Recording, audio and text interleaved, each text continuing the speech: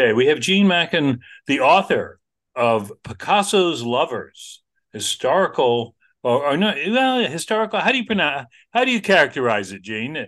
Is it a woman's fiction, historical fiction, or what do you? How do you classify it? Well, it is historical fiction. And first, hi, Steve. Thank you for inviting me to be here. I Right? appreciate it. You're But yeah, welcome. it's historical fiction, and I do write from a woman's point of view, which is not to say that men can also appreciate it, right? Right, absolutely. Well, you got a subject here, and one would need to read your book and give them a little more information out it. Picasso, obviously, a very, very dominant figure, but I would say, he probably his love life may have been as colorful as his art. Would you agree with that? I think the two were so connected that I wouldn't even try to separate them. He, yes, he was a great womanizer.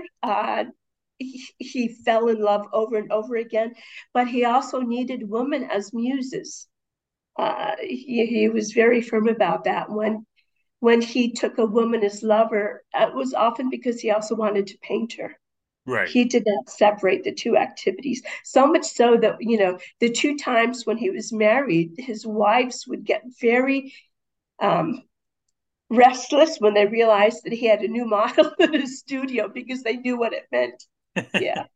They knew that. Now, how did you get into this project, Gene? Because were you at the gallery one day and thought, I want to. How did that work? Well, I'm fascinated by art. My husband was an artist.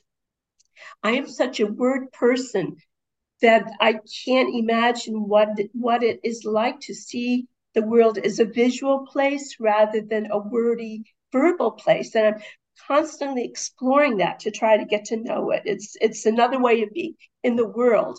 And I want to be here as many ways as possible. In Picasso, you think of the 20th century, and there's a brief list of names that pop up. You know, um, Picasso is one of them. I mean, Right. you could not have had the 20th century without Picasso. I know it's sometimes popular to downgrade his importance, but I think he was supremely important in art in many ways. And I wrote two earlier novels that were set in France in similar times, and Picasso made cameo appearances in both of them. And I Ah, started I started to think, well, you obviously like this guy. I think you want to get to know him better and to work with him a little bit. So yeah, I suggested it to my editor and my publisher and said, can I write about Picasso? And they said yes. well, So I did. Gene, your book comes out early next year in January.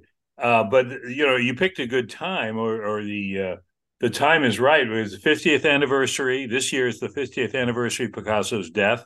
I know there's exhibits probably all over the world, exhibitions. Not that there aren't anyway, but maybe even more so, given the celebration of his life. Um, Now, Picasso, give us a little background. How much research did you have to do? Obviously, you said he made cameo appearances in two previous books. How much did you know, or did you have to find out about his life? Well, I read probably a dozen biographies, and there was probably 100 biographies out there. I, I, for the facts of his life, I was more or less starting from scratch. I knew a little bit about the work because I've looked at it. I've heard other artists talk about it. I've read articles about the impact and the behind the scenes stories of the work. But for Picasso himself, I really was almost starting from scratch. And what a life he had. He's really, really fascinating character. I mean, even aside from his sometimes iffy relationships with women, his relationship to his father, to his mother, to his sisters, to his friends, he was a very social guy, except towards the last years of his life, and he saw people as essential to his own life. He wasn't in any way a recluse or a hermit. He needed people as friends, as warmth, and also as stimulation for his work. And I really admire that he did not close himself off in any way. And in that research and reading those biographies that you did for your book, Picasso's Lovers, did that open up a new door for you? I mean, in terms of appreciate, I think you just mentioned you kind of appreciate him. Uh, was that something that you hadn't seen before?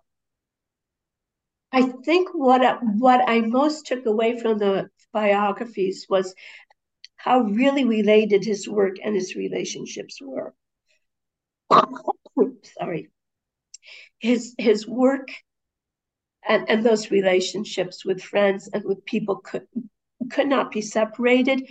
And I also had a new appreciation for how events in his life shaped his work. I mean, we all know Picasso had different periods, the blue period, the rose period, his cubism, and finding the sources and the endings for those periods was fascinating. Like the blue period actually began when Picasso was very young and his best friend, Casagemas, had just committed suicide over a love affair gone wrong.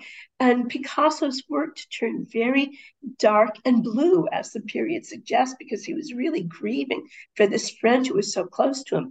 And it was followed by the Rose period, when he fell in love with Fernand Olivier. They had a wonderful affair for a while, and he was happy. All of a sudden, he's painting these glorious, um, sublime rose pieces that are just full of life. The Cubism was a rejection of the academic work that had gone before, and Cubism ended pretty much with World War One because people started to see Cubism as a Germanic movement, and they Hmm. did not appreciate it during World War. Did not appreciate it. And, then came the neoclassical when Picasso married Olga, the ballet dancer, and had his first child. And all of a sudden, his work, and sudden, I mean, these shifts were leaps, not progressions.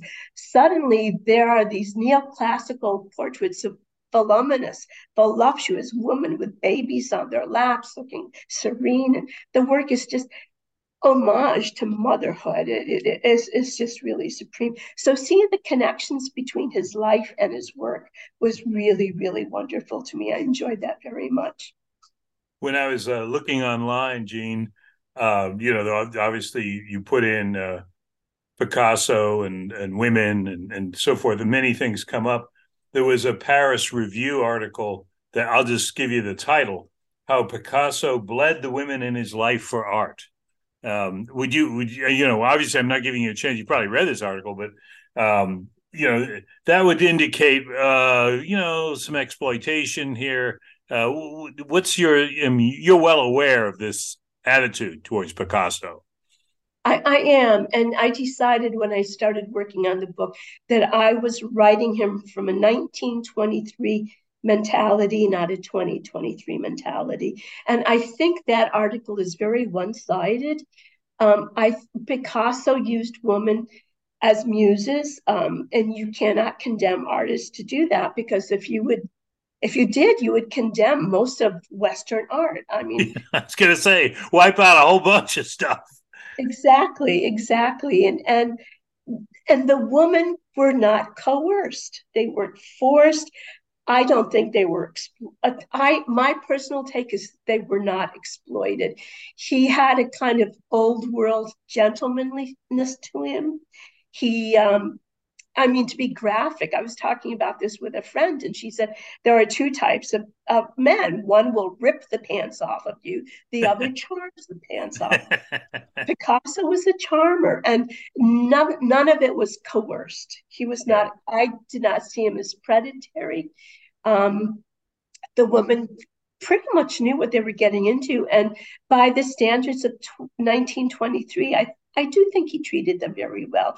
He was not known for his fidelity by a long shot. But once again, if you condemn art for that, you're going to lose a whole lot of art. I mean, at some point, we need to separate what artists achieve as artists from the way they live their life. You can't do that completely. You Right. can't. You'd never be able to look at one of Hitler's early works and say, "Oh, that's pretty decent." Um, so it doesn't work completely, but to some extent, it does work. Because I'm a writer, my husband was an artist. I've known a lot of artists and writers, and they all have private lives. Sure, and interesting ones. And now, Jeanne, we're talking with Jeanne Mackin, the author of Picasso's Lovers, that comes out next year, just January, start off the new year. You've got this novel set in, I think you said the 20s, like 1923, 100 years past. French Riviera would have been pretty elegant at that point, wouldn't it? I mean, that's probably a pretty good setting for the novel, which is part of what you're writing about, isn't it? It is. I was fascinated by Sara and Gerald Murphy. And people have asked me to explain who they were, and I can only say they were the original influencers.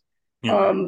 Wealthy, intelligent, charming people who like to hang out with artists and were nice people, really nice people, not the obnoxious rich.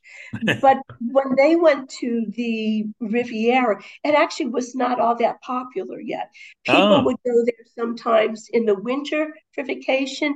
Sara and Gerald Murphy left Paris to go there in the summer, and they began the whole trend of going to the Riviera for the summer. I mean, that they really were the instigators of that. So parts of it were somewhat sophisticated, but not yet. I mean, the Riviera as a financial enterprise owes so much to the Murphys. I can't believe it. I mean, people followed them down there because the Murphys were there. So they began this wonderful trend of let's go to the Riviera.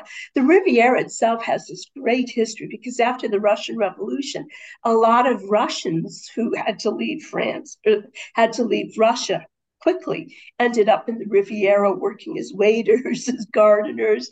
So your Duke out working the garden might well be, a Russian aristocrat who ended up down there. But the Riviera itself is such a fabulous place to write about. I love to travel. Before COVID, I was, back and forth a lot. And the Riviera is one of my favorites. And especially, what they call a balcon, the town slightly above the Riviera grass, where you can, look around and see these wonderful views. But the air, the weather, the lavender fields, it is a glorious place. you I bet you like To Catch a Thief, that film that Hitchcock did in the 50s. I did very much so. And A all good. the movies they made of the Francois Sagan novels, A Certain Smile, yeah, anything set in Riviera, it's fabulous. Now, Jeanne, your novel works through what would you say, the 20s through the 50s, in the span that you cover there with Picasso's Lovers. What made you kind of settle on that? Was that something that you worked out, or did that fit sort of your story? It fit what I wanted to do with the story because it's a generational story of mother and daughter. Uh-huh. And so I had to get that second generation in with the daughter. And also, my work always has a political angle to it. And what was going on in 53 in this country, of course, was McCarthyism. Right.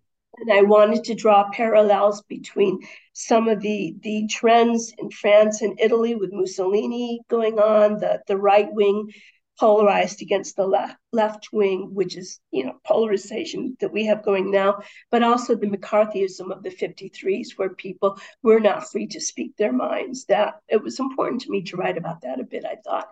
So that's why I chose the year 53, generational, and also for the politics. And as a way to draw parallels between different times in history.